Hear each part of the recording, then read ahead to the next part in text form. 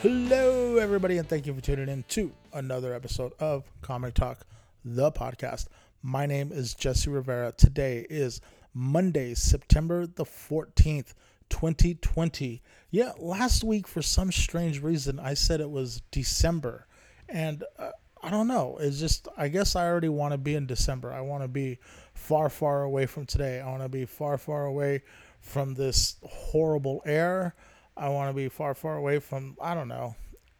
I just want it to be behind us, but it's not behind us, and we've got to push through it. So maybe that's why in my mind I was like, it's already December, it's Christmas, but it's not. It's September. It is September the 14th. This is Comic Talk. This is episode number 70. I have two episodes dropping this week, actually, doing today and on Wednesday, dropping a special bonus episode. Number 71 will feature local comic Emma Haney. Emma Haney making her third appearance on Comic Talk, the podcast. And it's a special episode because Emma and I share a birth date, not a birth year, just a birth date.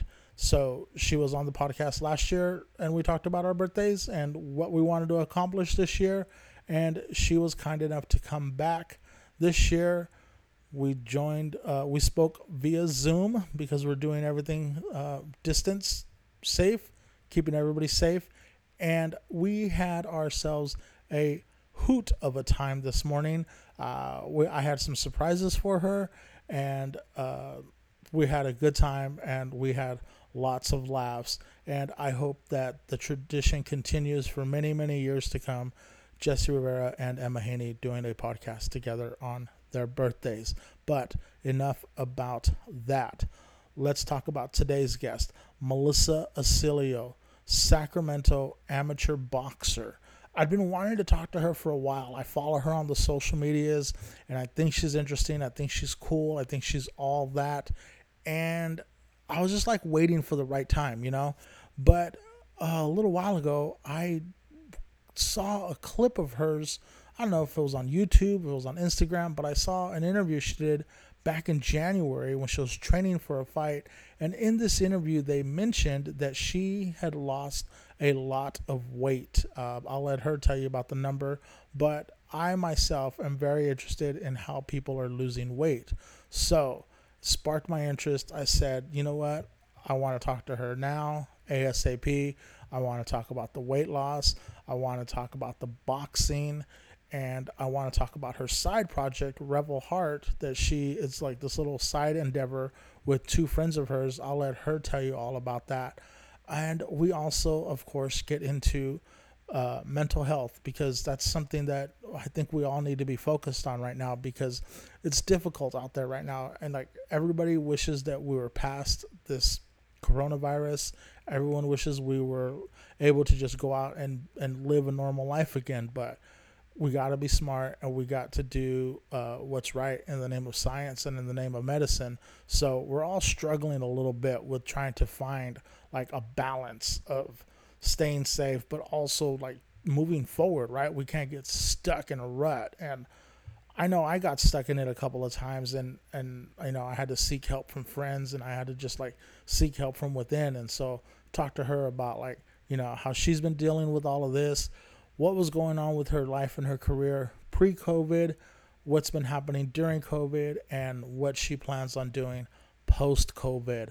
All of that and more coming up on episode number 70 of Comic Talk, the podcast, with my guest, Melissa Acilio. So, without further ado, here you go. Thanks for tuning in. I'll see you guys on Wednesday. Peace. Take care of each other, folks. Melissa Acilio, how the heck are you? I'm doing pretty good. How are you, Jesse? I'm good. It's Friday. So, like, no matter what you threw at me today, I was like, that's all right. I kind of get to sleep in tomorrow morning. So, I'm fine. Nice. Good. Good. How was your day? My day was pretty good. It started late. Worked a full day. Didn't have any major crises happen at work, which is always good. And then I was able to go and train today and decompress. That's good. And now we're here. So I'd say it's a pretty awesome day so far. That's great. I wanted to talk to you for a while because I just thought that what you do is interesting, and I hate to say it for a girl, right? But it is right. It's challenging, but I kind of wanted to talk to you at that point, but then I watched like this little interview of yours that you did back in February, and then where they talked about that you had lost 72 pounds, 70 some It was pounds. well at that time I think it was over 70, and since we've been in COVID I've put some on, but yeah, it was over, it's been over 70. Yeah. What was that like? So you were boxing at one point. You were probably in really great shape, and then you stopped. And you Yeah. what was it like to lose that weight? And what was the challenge? Talk to me about that because I'm going through that right now. I'm not trying to be a boxer, That's what you but said. but I'm trying to lose weight, and I've Yeah. got a lot of weight to lose. I've lost a lot so far, but anything you could tell me about that, I think How it would much be how great. much have you lost so far? So right now I'm teetering in between 82 and 79 pounds that Oh, I've lost badass. so far, and Not easy. that's in about 18 months. No, that's about 20 months. I'm trying to do. My goal is to be able to say that I lost 100 pounds in 2 years. Wow. So I'm about 20 pounds shy of that goal right now, but I have until December. But what was it like for you to finally reach a point where the weight started to go down instead of up? Yeah. Well, um I was a chubby kid. I've always battled with my weight, and actually always battled with depression and kind of had peaks and valleys in life. And it's I've been really impacted by it. I when I was younger, I dropped out of high school because it really impaired, my functioning. But I I ended up, I think it was 2014, and I was 33, 34. And I remember stepping on the scale and I was at about 220. And I just realized like I was so miserable, and I hit a real low, and I knew that I needed to do something drastic, and I needed to do something very different than what I had been doing. So I really stepped back and like took a honest look at my life and how I was living and the things I was doing. And I made some actually I just somebody just got home, so I'm a little distracted. It's okay. but I decided that I needed to that I wanted to lose the weight, and kind of the one thing in life that had made me really really happy was boxing. So came up with like a whole plan of attack. I decided I wanted to further my career. I needed to go back to school to do that. So I applied to school. I got into school. I ended up selling my house and taking out school loans and just putting everything I had into getting healthy again, focusing on my studies. And this is funny. I don't recommend this to folks that are carrying around a lot of weight, but I came up with the idea of running a half marathon. And I thought, if I can run this half marathon, I know I can get back in fighting shape. I know I can fight again. So I was still like 220, and I started training in Tahoe, and had I think it was like a 10-week or 12-week, yeah, 3-month training plan. And I did my half marathon. It took me like 3 hours and 9 minutes. And I didn't stop the whole time. I Wow. jogged. It was in San Francisco, the Rock and Roll Half Marathon. They've got bands playing every mile. Yes. And I remember going, it was like mile 7 or 8, and I was running across the Golden Gate Bridge, and like tears were just flowing. And I was Oh my God, listening you to my almost made me cry right and there. I was listening to my you've got your music queued up, and you're just kind of I'm like a prolific daydreamer, so I'm like daydreaming about this life of being like a fighter, and I'm like crying. And then after that it was like I was like, you know what? I got this. And I was quiet about it because when you have a certain kind of body shape and you're, feminine. Like I knew I didn't want to feel or hear people's judgment. So I just quietly, it didn't take me in 20 months. I didn't lose 82 pounds like you did. It took me like, shoot, 3 years to lose maybe 50 of it. And, but I started competing again.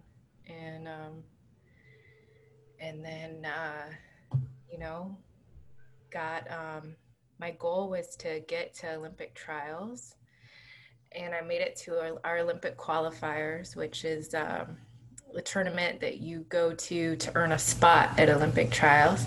And I was completely stopped at the qualifiers by a really talented fighter who I actually am hoping to rematch before she turns pro.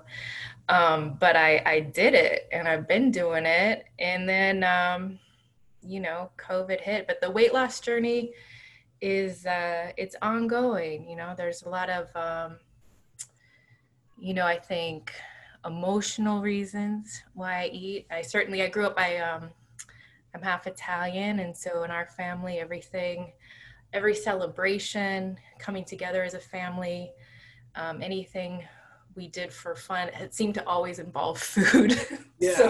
So I think, and I loved, as a family, kind of one of the ways in which we showed we loved each other was through cooking. And so there's these very real healthy, connections I have with food, but then also this other side that's very, pleasure seeking, where you want to feel better. So you go through the drive-through or a couple of drive-throughs, or have what I call like a dessert buffet.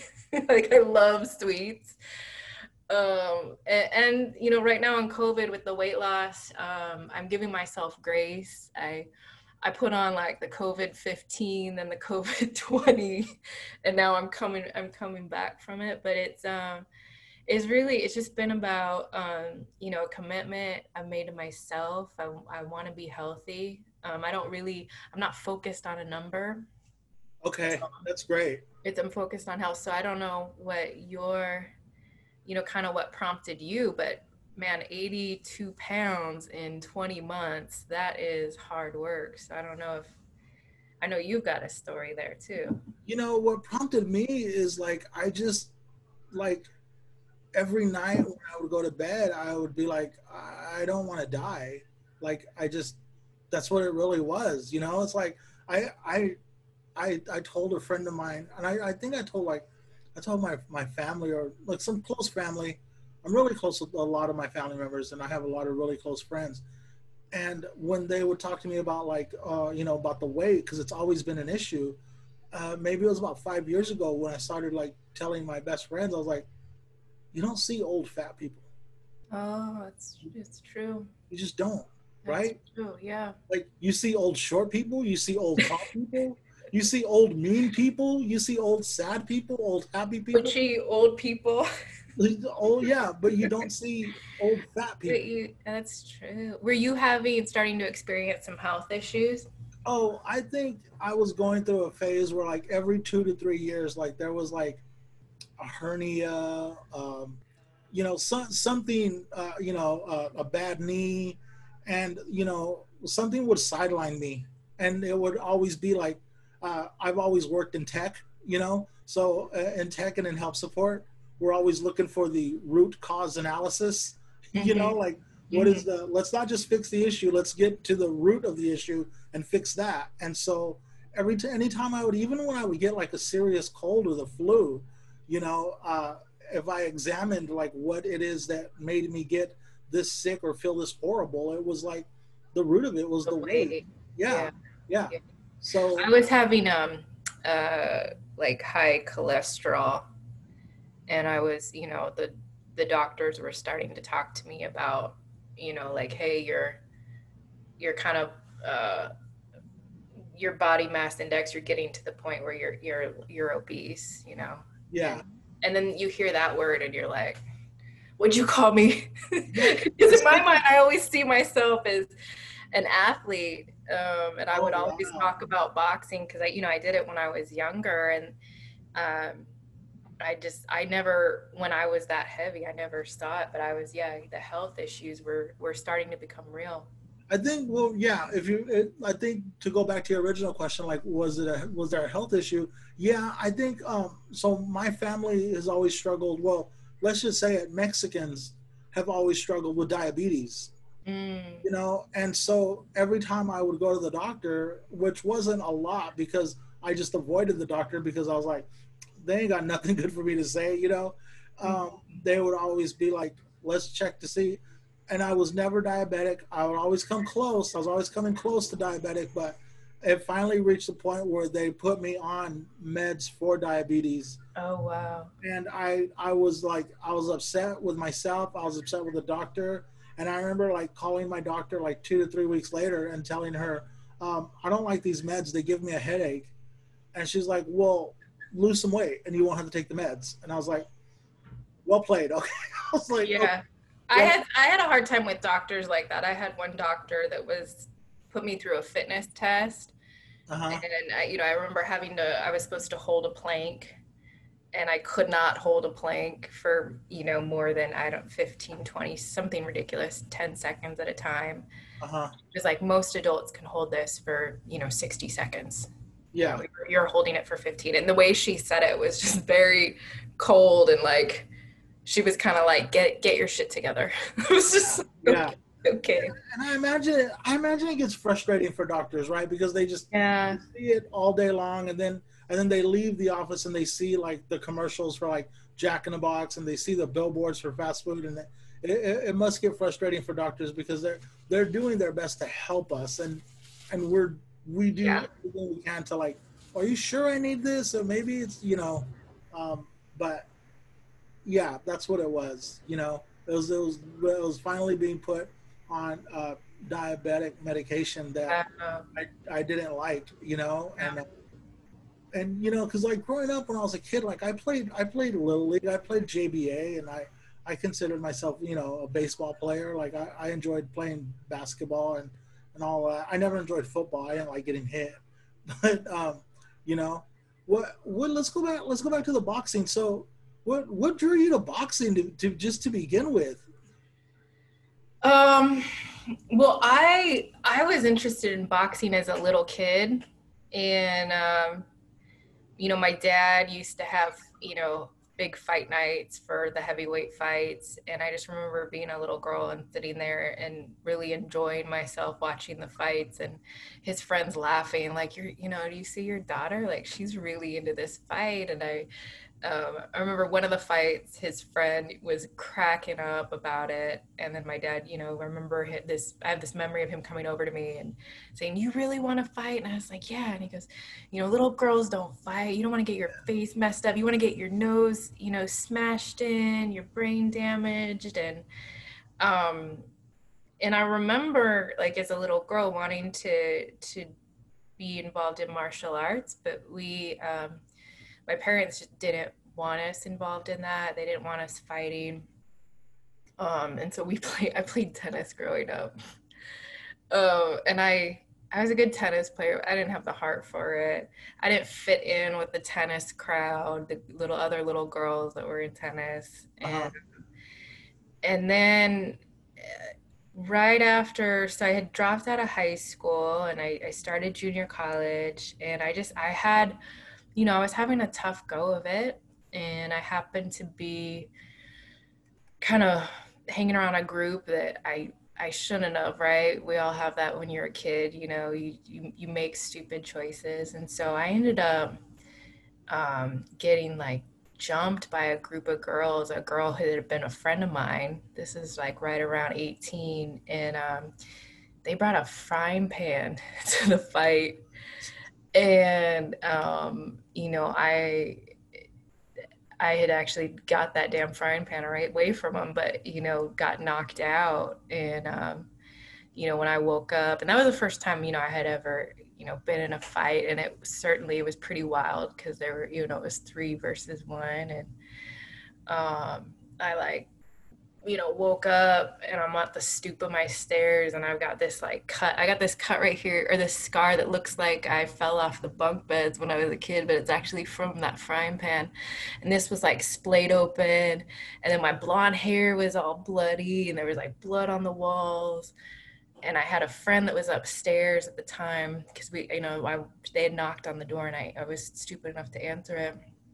And she was terrified. And after that, I just, I kind of froze in that situation. Like I didn't fight back. And then, I had a lot of, when you feel like someone and you're friends with someone and experience that type of, violence between somebody that you thought, um, you know, was there for you, respected you, knew who you were.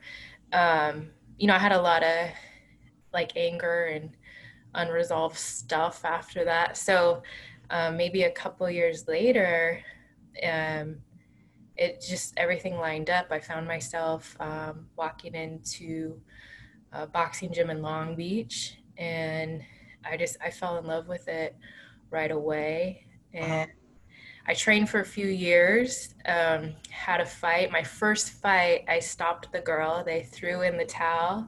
Really, your I first won, fight? yeah, and I won by TKO.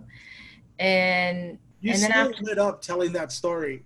Like you became so like, not that you haven't been animated, but you really lit up telling that. Yeah, well, it's that was a great way, right, to start fighting to win that way. I've certainly been stopped myself and had um, a lot of like crazy moments that have brought a lot of joy and a lot of really painful moments in the sport. But that was a great start to boxing for me. Yeah. And then I at that time it wasn't an Olympic sport.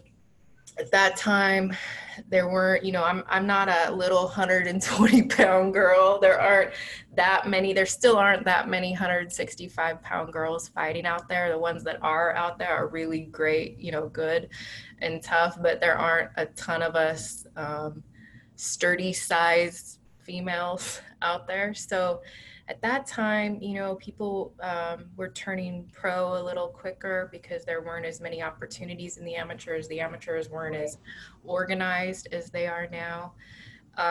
So I didn't want to turn pro, and then I got pulled away from the sport because I felt that pressure to like build a career. And it seemed like it just seemed like a crazy idea to like how is I going to build this career in boxing if I wasn't going to be pro. And Right. Because at that point, you're like, what? You're mid to late 20s at that point. at that point um I was my mid 20s. Yeah, Yeah. mid So 20s. that's right about the time where you're like, what am I gonna do? Yeah, that's right about. Yeah, so I had I would stay in the gym kind of training and but not really sparring. And then every once in a while I would go through a phase where I'd kind of pick up and try and get some sparring and think I was gonna, fight again. And then, finally it just got to a point where I had so drifted away from the sport. I had so drifted away from things that I was really passionate about. I was kind of following a path of like, okay, this is what you do in life. You grow up, you have a career, you buy a house, you Yeah. do all these things. And it just didn't.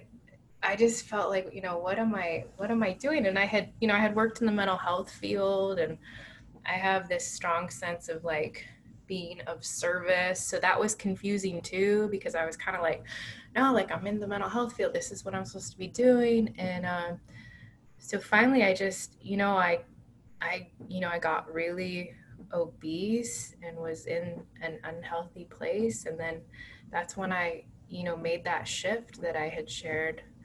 Um, and but it's been pretty wild for sure. Wow. So, you lost the weight. You got back into boxing. Yeah. I watched that interview you did in January, and you were getting ready for a big fight. How did that fight go?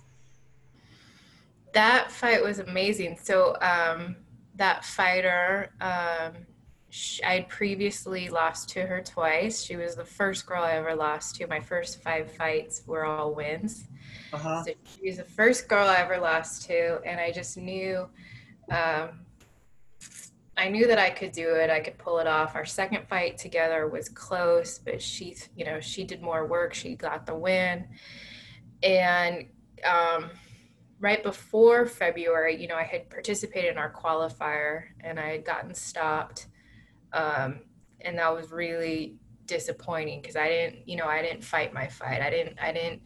Um, Losing isn't fun, and it's really not fun when you don't perform to your ability. So I think that was what was exceptionally, frustrating for me. Right. It's one thing to Yeah, lose to get beat, but it's yeah. another thing to lose that like I should have prepared with this. I knew I that. didn't. Yeah, I didn't. I didn't do what I needed to do, what I know how to do, what I trained to do. So uh, that was hard. And then I knew I wanted to, I could get this win. And so I, just refocused. I hadn't stopped training. I just continued on. And for me, it was really working on the mental piece and just getting my mind right so that when I got in there, um,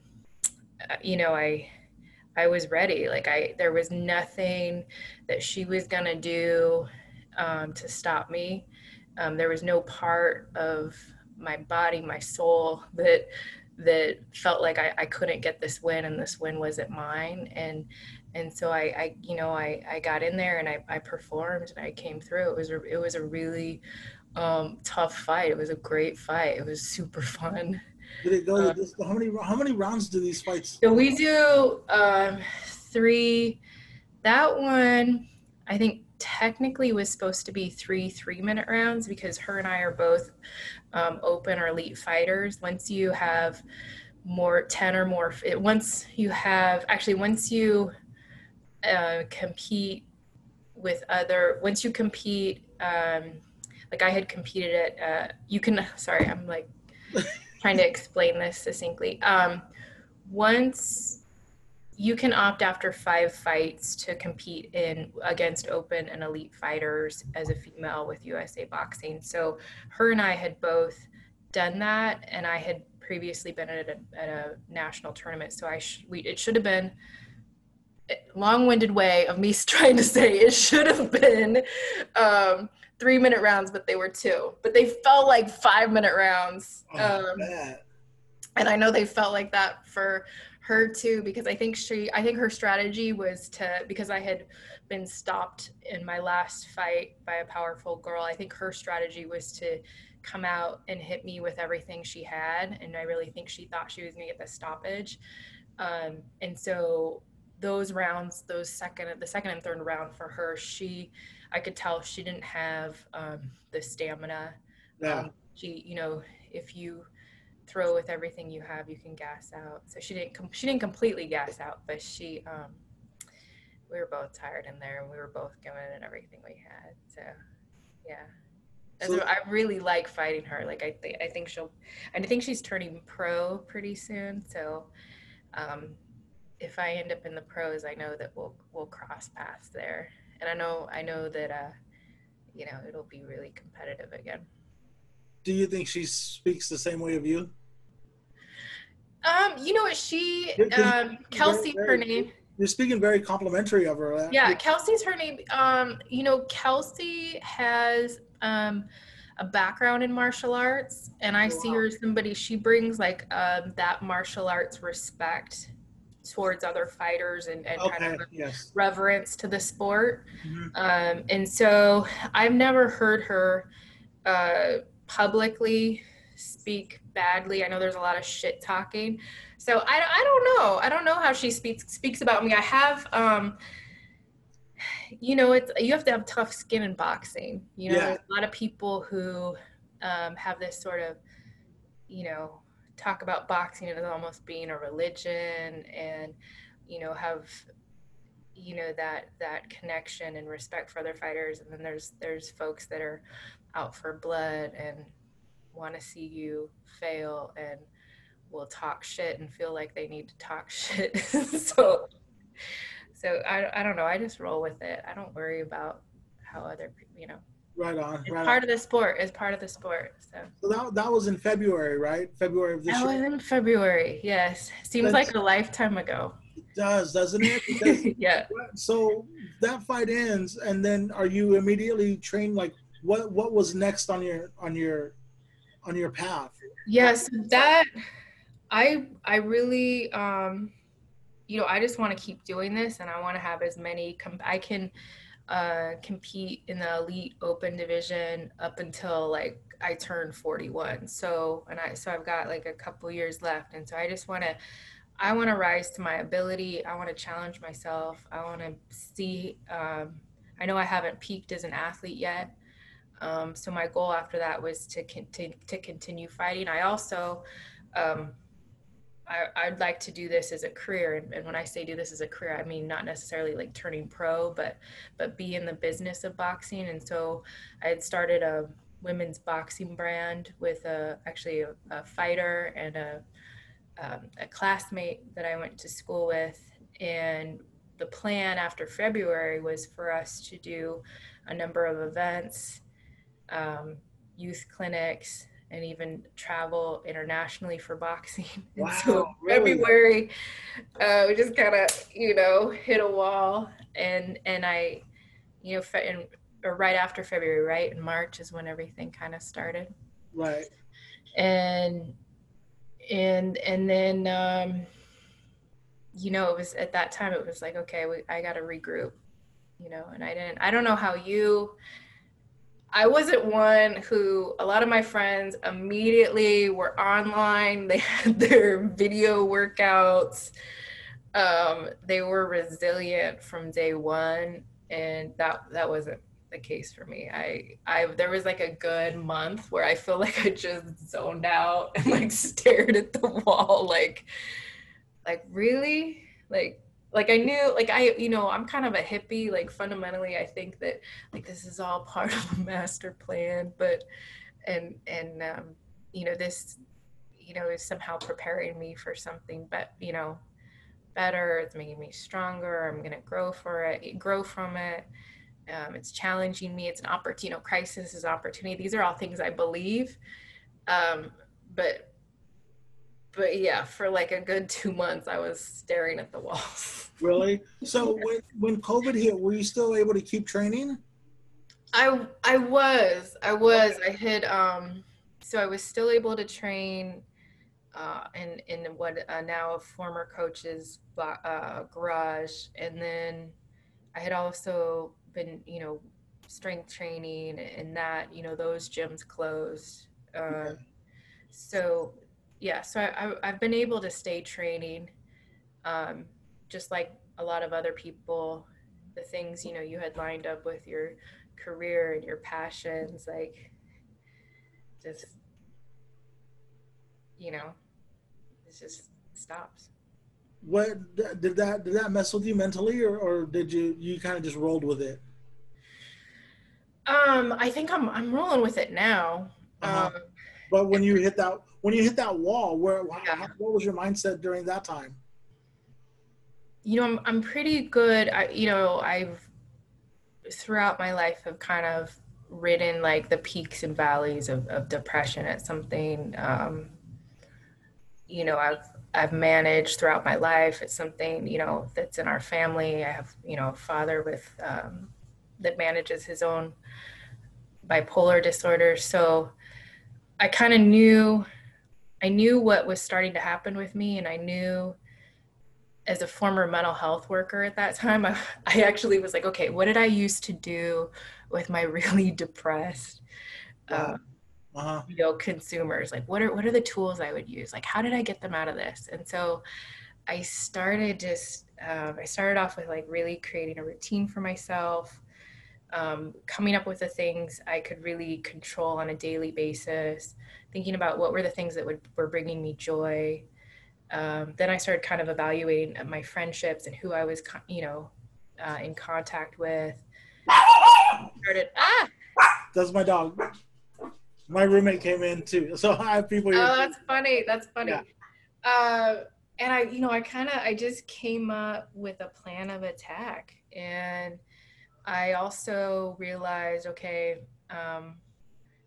this isn't something that's going to go away in 6 months. And I had been working like a part-time job as I was launching Revel Heart, as I was working on other boxing projects. So I realized, I was like, okay, I need, we could be like 2 years before things are back to normal. So I got a job back in the mental health field, and um, and I'm doing that. And actually, it's been a big surprise to me how well I've adjusted with and kind of found not a completely new path, but I think there's some opportunities within the mental health field where I can merge my love for boxing. I was just And thinking that. Yeah. yeah. And, because we talk about boxing being a therapy, and it's interesting because right off the bat on my caseload, I kept getting kids with aggression issues, kids physically acting out, kids, and I thought, like, you know, and some of the kiddos on my caseload, that I was transferred, one of the things the team had given them was like one of their coping skills was having a bag in, at the house that they could punch. And so, I think it's really interesting that I've ended up back in the field, and I am now plotting to do something with Does, boxing. And does the hippie in you say that this is where you're supposed to be right now? oh, totally. This is what you're supposed Yeah. to be putting into it? Yep. Yeah. 100%. It feels like, this is tied to my purpose, and this is like really how I can be like of service to others. And so it just and I think that, it feels good. Like if you can't help yourself or if you're going through something, just to like feel like, okay, I'm making an impact. Like, okay, and I work as part of a team of really talented people. And it's hard to do during this time. And we always are talking about how we're taking care of ourselves, but it's pretty wild how things turn out. Cause yeah. You said three things about what you did, and I think they're super important. You said you created a routine. Yeah. You focused on what you could control. Yep. And you took an assessment of the people that you were allowing in your life, right? Mm-hmm. And I continue to do that. It's because those like some talk there. I have had in the past many toxic friendships. Run, run, Jesse. Yeah, like I can admit I've been that toxic friend, Yeah.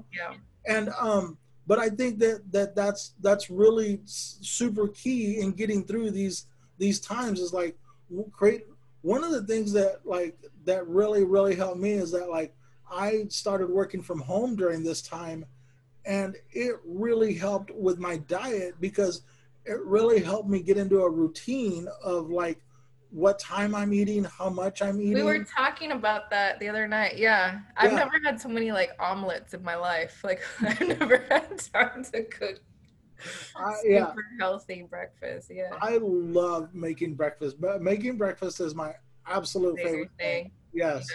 Yeah, I love making breakfast, and I love cooking in general. But you know what? Going back to, I want to touch on this because we're talking about cooking, and you were saying how food was such a big part of your family life. Oh yeah. As my family as well. But what I'm really enjoying is reinventing the dishes that my mom made and try to make them a little bit healthier. Like my mom used to make just the best chicken, but she would fry it in the pan with oil. And now like I'm cooking it in the Instapot, but the favorite dish that my mom would like, my mom's favorite dish, like when mom would say, it's your birthday, what do you want for dinner? I would always pick mole. I love mole. Oh, yummy. And I'm figuring out how to make mole with white rice instead of Spanish rice. And I'm cooking the chicken in the Instapot versus cooking it, versus frying it. And I'm just learning these different ways of like how to make these meals that comforted me as a child, right? That are But, really healthy. I've but been doing something similar. Like I really like cooking lasagna, which is so fatty, right? So terrible. yeah, how are you fixing that? Yeah, so I've been doing that with like more like fresh veggies in it. And so I haven't been doing like my cream-based like spinach lasagna, but doing, fresh grilled veggies in it. And then also um, using experimenting with like protein pastas and trying to still enjoy cooking but don't make the default uh, comfort foods, right? Yeah, Yeah. yeah, And that's where I'm going with that. Yes, yeah, and I I don't know why I did this for like the first couple of months of COVID. I just like had to have like I was baking brownies constantly. not a bad thing. So stupid. So and I think, yeah, I was very basic in that way. I think there were a lot of I people. went through a comfort food. I went through a COVID phase where I was making I was making breakfast every morning, but I was making biscuits. Those Oh my my goodness, mom like used to always biscuits make and the gravy. no, no, I didn't get that bad, but my mom used to always do those blueberry, no, well, Pillsbury, those Pillsbury biscuits in the blue can and like the thick fluffy Those are ones. really good. And Those are and good. I could eat a couple cans of those. I went through a phase where I was buying cans of those at Trader Joe's, and there would be six in every can, and I would have three 2 days in a row, and then I would wonder why I wasn't losing any weight, you know. Yeah. Yeah, I But don't know how I gained 20 pounds during COVID. yeah, yeah, and I was doing them with bacon, but I was doing it Yes, because it was just like mom made, that's good. and it was very comforting during at the beginning of COVID when I was convinced that I was going to get COVID and die because I was fat. I Oh, was I was were you? Were you like terrified? I was, Oh my and God. but now I'm not so much anymore. Yeah. Now I feel that like I can fight it off. That now I feel that I'm gonna get sick. Like if I get sick, I'm gonna be strong enough to fight it off. Taking my vitamin D every day. What I take? I take an omega 3. I take a B12. I take a vitamin D3, and I take a vitamin C. I also have my vitamins over here every day, and I feel I mean, I'm still huge, right? But I feel great right now, Good. and I'm not any more afraid than I think the average American, Mhm. of what's happening right I now. was really, yeah, I was really worried about my parents.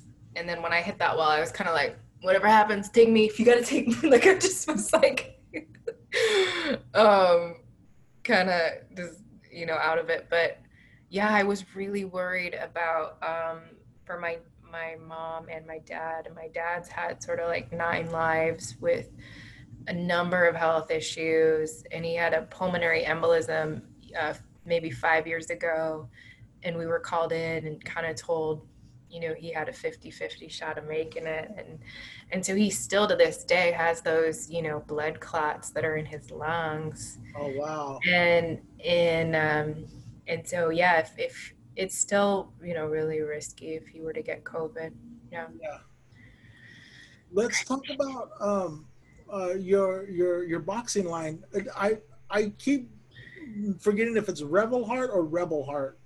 Revel, it sounds like rebel. So Revel Heart, Revel Heart. Tell me all about referring to Revel Heart. the revolutionary love that you really feel when you're connected with your passions in life and really like on your path of truth is kind of where that name came from.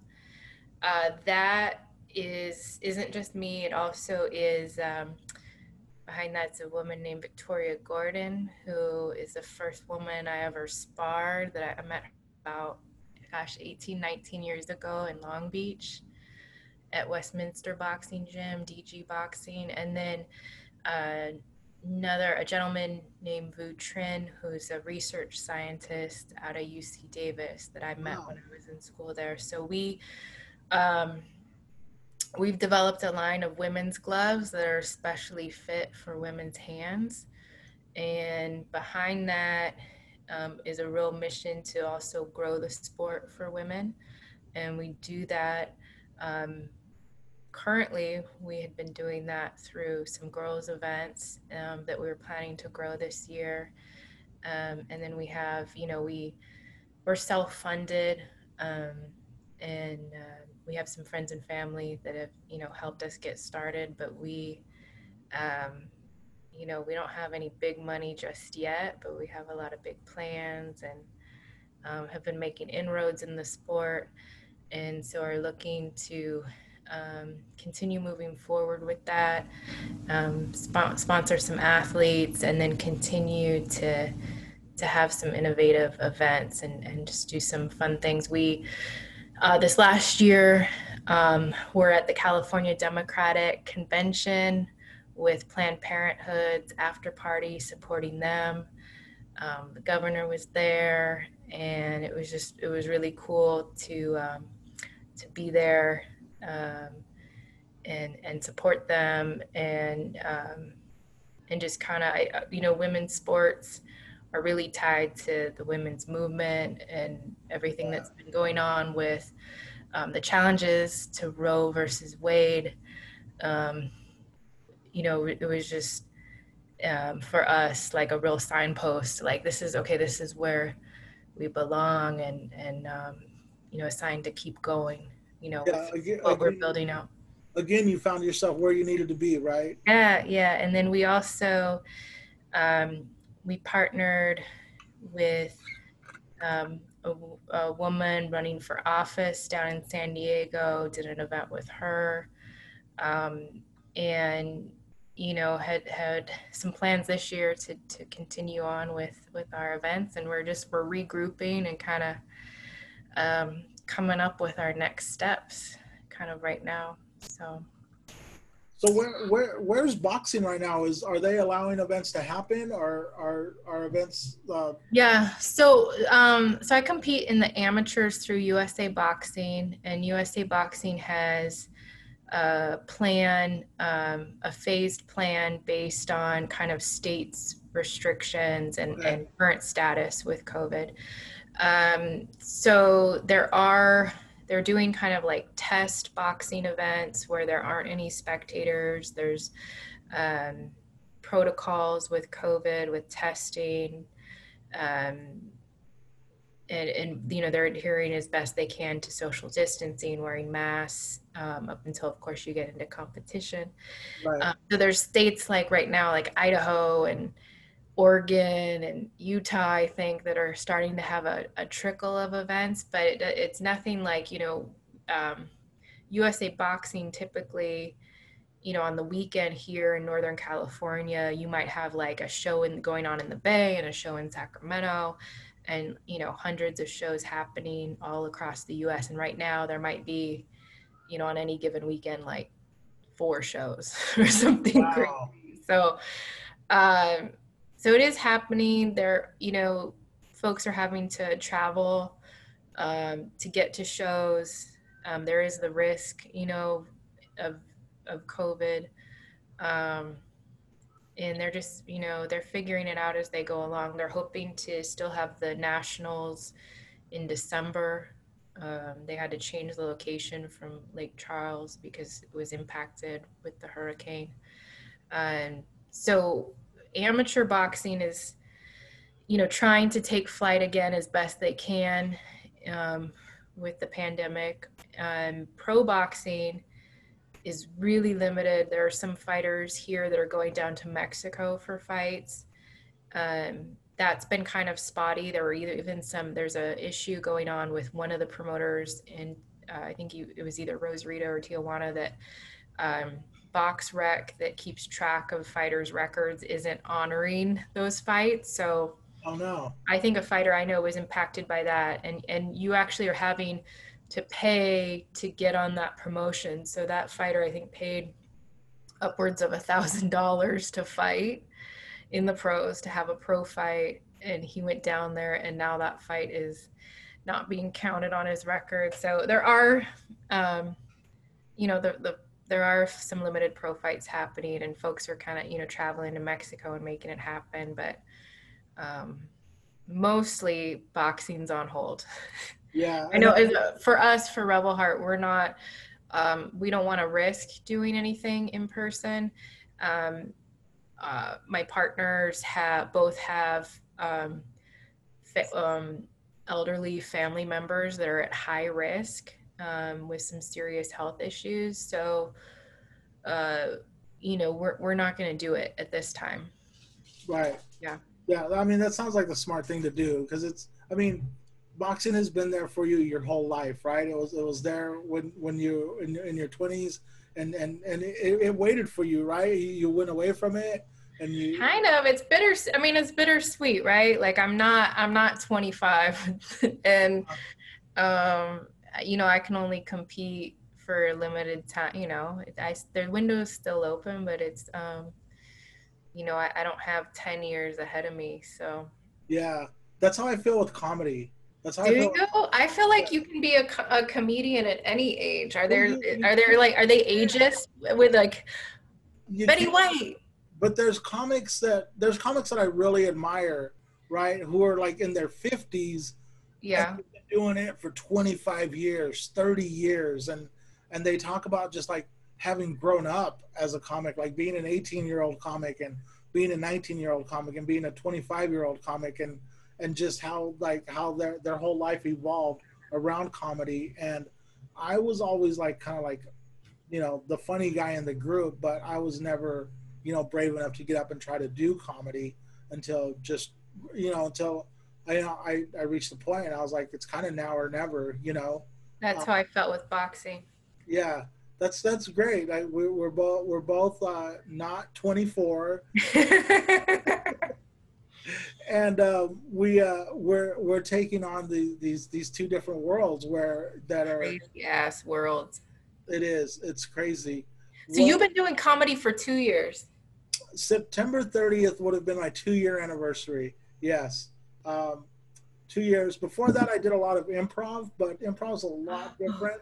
I would be so weird in improv. You think so? I think I'm not like the cool kid, and yeah, I think I would just really embarrass myself at improv.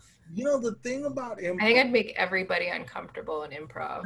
No. Here's the thing about improv. One of the ongoing themes of improv, like within the community of improv, is I got your back.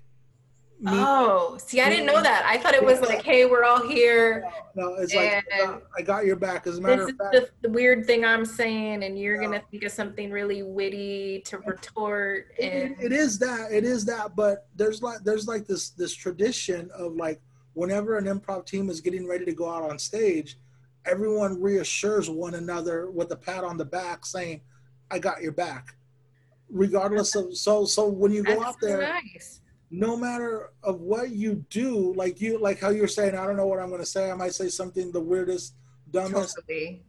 You might say that, but the person next to you has promised to whatever you say, they're going to try to They're going to go with it. They're going to go with it. Can you like get fired from your improv troupe? Like, what if you just like, no, like, how does that work? Like, Jesse, like, what if you have just a mediocre run? You can get coached after your performance. No, so I studied at the Sacramento Comedy Spot. Okay. And, I took improv 101, 201, 301, and I took them each a couple of times. And after class and after performances, there is always someone willing to give you advice on what you did. And there's so many coaches there, and there's so many people there supporting you. That's nice. Do you know a woman named Betsaida? Yes, I know Betsaida LeBron. Yes, she's a master of improv. She was when I was in grad school, she was a roommate of mine for a very short time. Oh, how fun! And I went to see her perform improv. She was phenomenal. Yeah, she's so good. She was amazing. She's one of the like. Isn't she a teacher? Yes, she's one of the upper level. Okay. She's one of the improv masters. Yeah, we went to see her. Yeah, that's Yeah. Sacramento Comedy Spot, or I think so. It was like kind of like a large room. I don't know. I'm trying to remember the what. large room with the There were stage. people and there were chairs.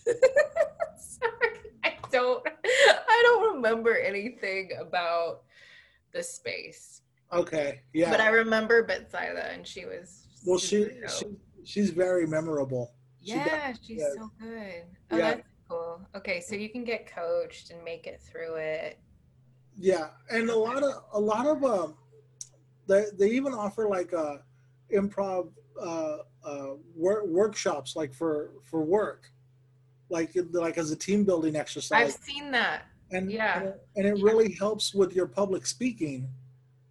You know, because a lot of people are terrified to speak in public. So I am one of those people. really, Yeah. I don't wow, know what it is. I don't. You know what? Actually, I do know what it is. It's the people, the blank faces staring at you. And I get tripped up on the faces. Not like I think they're judging me. It's just too much at once.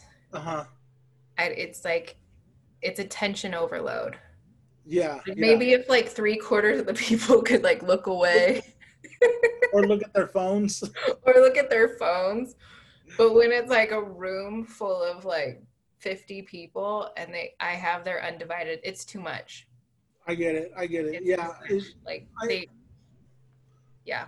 I still feel like that sometimes too, Do just you? doing comedy or doing improv. But um, you kind of just like you don't give yourself that. It goes by so fast up there. Like you were saying, Yeah. like you were I saying, guess. like those 2 minute rounds seem like forever. Like it goes by. Yes and no, it depends. Yeah. Yeah, It it go, generally the fight like um they felt forever in that um for that fight for whatever reason, even though I was like in the best shape I have been. uh-huh. I felt like I needed to be more conditioned. So, but generally the fight is over very quickly. But you know what's funny is I have no problem getting on stage in that ring to perform in front of an audience. Yeah, I can do that, but public speaking not so much. yeah. It's Can engage in combat, fight. but you don't want to talk. I don't want to talk. I have a hard time even like getting out to promote my own business. Even this is so funny. Even tonight, I was super nervous coming on here. Isn't that funny? Were you really? Totally. I no. I mean, you're very talkative and you're very animated, and it does not show at all. Okay, good. But Yeah, now everybody knows. yeah, yeah. No, nobody knew up until now. Oh shoot. Um, You're but fine. you similarly, you're someone too. Like you have this non-traditional path in life, this career you're pursuing that people are like, "Oh, you want to be a comedian? Okay." Yeah, And because I get the same thing with my fighting. Like people don't really. I don't know. I don't want to assume what your experience is, but you were telling me that when COVID hit, you had St. Patty's Day, San Francisco I was supposed comedy to. spot lined up. No, the And San you were starting to Francisco. really gain traction Yeah, I was supposed to and do build San a Francisco name for punchline. yourself. Yeah.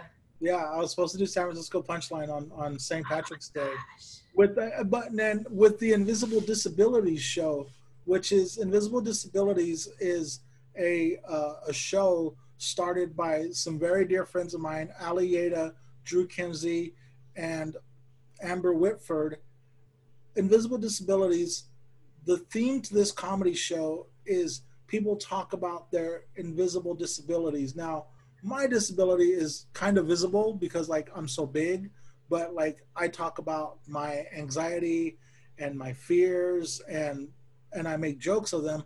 Other people talk about like their oh gosh, having eczema, but having bipolar disorder, having anger issues, body dysmorphia, Oh wow. they're able to uh, tell stories that are funny, and so that I was getting to do the invisible that I was given the chance to do the San Francisco punchline, which is just this world famous comedy club that had almost gotten shut down, but Dave Chappelle and a bunch of other comics saved it, made it a Oh, I lab. didn't know that. Yeah, yeah, that it was about to get shut down. Well, the property was going to get sold.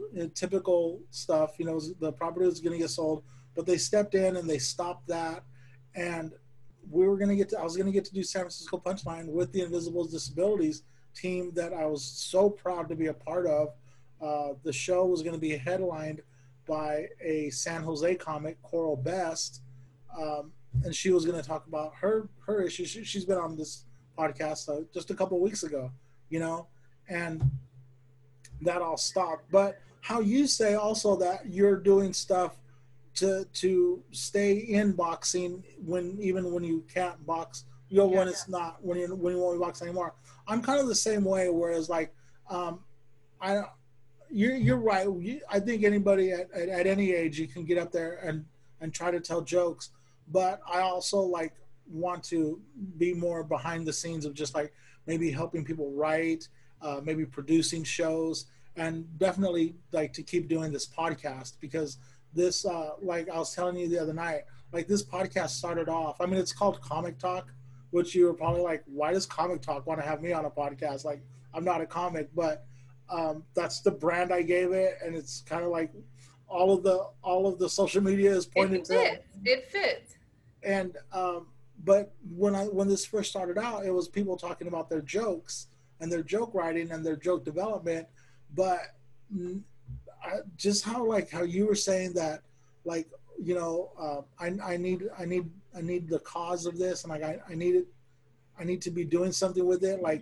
It's shifted, and now I'm just more focused on people sharing their stories with me, and a lot of times it is comics, but other times it's social workers who are also developing a boxing brand with some fight people on the side and getting to fight people 2 or 3 times. No, I love it. I think we were talking about this the other night. We live in such a celebrity culture, and we think you can't make an impact. What can I possibly do to change things or make change or change the culture? And I think that I love stories of ordinary people doing extraordinary things. We talked about, I know so many badass people that have just been through so much in their life. And you can learn so much from them. And so it's just interesting to me. I think I'm somebody that's very, very much more fascinated by people than things. And so I love what you're doing and kind of what you're unpacking, and just kind of having the conversation, how are you doing, and what are you doing right now? And I think we're all kind of in that space where you're kind of forced to kind of sit back and think about your life, and you're having to do it because some major things have changed, and it's just it's a fun project. I mean, it's more than a project, right? But it's pretty cool with what you're doing. Thank you. Yeah. And you're doing the same thing. And one of the reasons that I wanted to talk to you is I have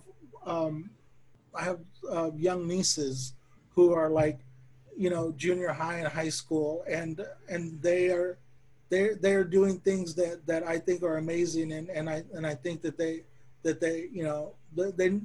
they need role models, just like all these young men have role models. These young men grew up, watching Jerry Rice and never there was never what am I saying? There was always male sports role models, right? But female sports role models, there hasn't been a lot, Mm-hmm.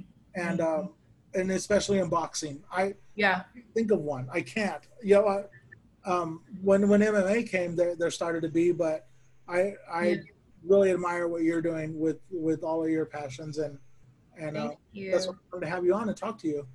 Thank you. Yeah, I think that women's sports get 3% of the coverage of sports in total. Wow. And media is also run by men. You traditionally are usually white men, and so you also at different times, have a certain type of female they're promoting. And luckily, there have been women, like that have broken, major barriers and been able, like I always think of like the Williams sisters, Oh Serena yes. and Venus, like what they do for women's sports. And I think that we need, more women athletes that are covered, that are, their stories are told in like the complexity that they exist, that they're more than just kind of like, when I'm thinking of fighting, I think oftentimes fighters feel pressure to develop like a persona, like a foxy fighter babe. We talk a lot about marketability. And so boxing in particular is this real uncharted territory for women when it comes to, like how we're being promoted. I think that there's some real opportunities, and in the past, maybe there have been women that have been given more opportunities based on, some of their looks rather than their merit and ability. And so that's one of the things, my right now Rebel Heart's really small. But one of the cool things about starting your own business or starting your own anything is that, you get to put the stories out there, the images out there. And, my partners are both, people of color, Black woman, Vietnamese man. And so we talk a lot about, as we're building out, what stories, who do we want to showcase, so that we get those images out there, and we kind of shift some of the, shift the culture and the narrative, even if it's only for, the 1,000 people that are following us, right? But it's pretty cool. So I'm excited to keep going. I'm excited to keep watching you, Melissa. Thank you so much for coming. Likewise. Thank you I'm so much for excited to coming see on the what you do. podcast. Thank you so much. And for having me. and we'll see you down the road. And when all this is behind us, I am looking forward to coming to one of your fights, and I'm going to cheer for you, and I hope you will return the favor and come. I absolutely, the first show that can have a real audience again, and I will be there. No. And I won't be like a weirdo in the audience, like I absolutely believe you. doing anything strange. There's because there's always that one guy, right, that thinks he's funnier than the comic on stage, and he's got to like yell something like. Yeah, always. Oh my gosh, how do you even handle that?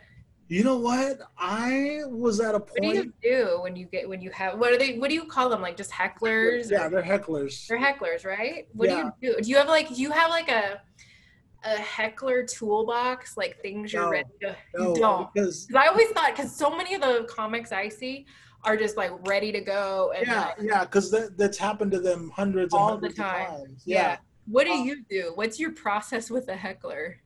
Do you have a process? Because we talked the other night. You were talking about your writing process. You're watching the crowd. You're watching the crowd the whole night, and you're looking for hot spots in the crowd. Like, this table's laughing, that table's not laughing, that table's drinking heavily, that table's looking at their phones, right? And when you kind of spot that there's a heckler going on, right, then unfortunately you're watching him, and you're like, it's usually a him. It's always, I was going to say, it's always a him. He's always drinking. And he's always got like at least one person with him that's like has this face of like, please shut up. Oh my God. So you start looking for things to pick them apart, like their haircut or their look, like, because it's going to come down to you against them, right? These steps to me, we're going to have to go. Yeah, you got to be ready. And I hate to make fun of the fact that he's a drunk or that he's got a messed up haircut or that, you know what I'm saying? But I can't let him win. Do you? And I know I want to be respectful of your time, but do you have like a all kinds of quick? Do you have a quick like any hecklers that stand out where you like the audience was like, ooh, diss? Do people still say that? I've only gotten into it with a heckler twice because, like I said, I've been lucky. Well, and my favorite time, well, the time that I felt that I did good is that there was this group of kids at a bar one night, and they were like wearing Misfits. I remember because the one I picked on was wearing a Misfits T-shirt, and man. And he was being obnoxious, and yeah, and he said something, and I went back at him and I said, name 2 Misfits albums. Oh. And he's like, and I was like, exactly, shut up. And then he said something else, and I was like, name 1 Danzig record and not the live one. And I was like, you can't because you're a poser, you're fake, everything about you. So, but like I said, like I knew that once I knew that he might be a threat to my set, I started like dissecting him and like, what is it about him that I could tear down? Poser, you knew right away. Your shirt, you need to return your shirt from Hot Topic, sir. Yeah. I was gonna age myself and say take that shirt back to Sam Goody, but oh shoot, Sam Goody, the music store. Yeah, but it was definitely a Hot Topic shirt, not a Sam Goody shirt. Yeah, isn't that funny? Hot Topic still around. Yeah. Well, Melissa, let's wrap it up, and we'll end the podcast here. I really appreciate it, and we will see you down the road. Absolutely, to be continued. Okay, thank you.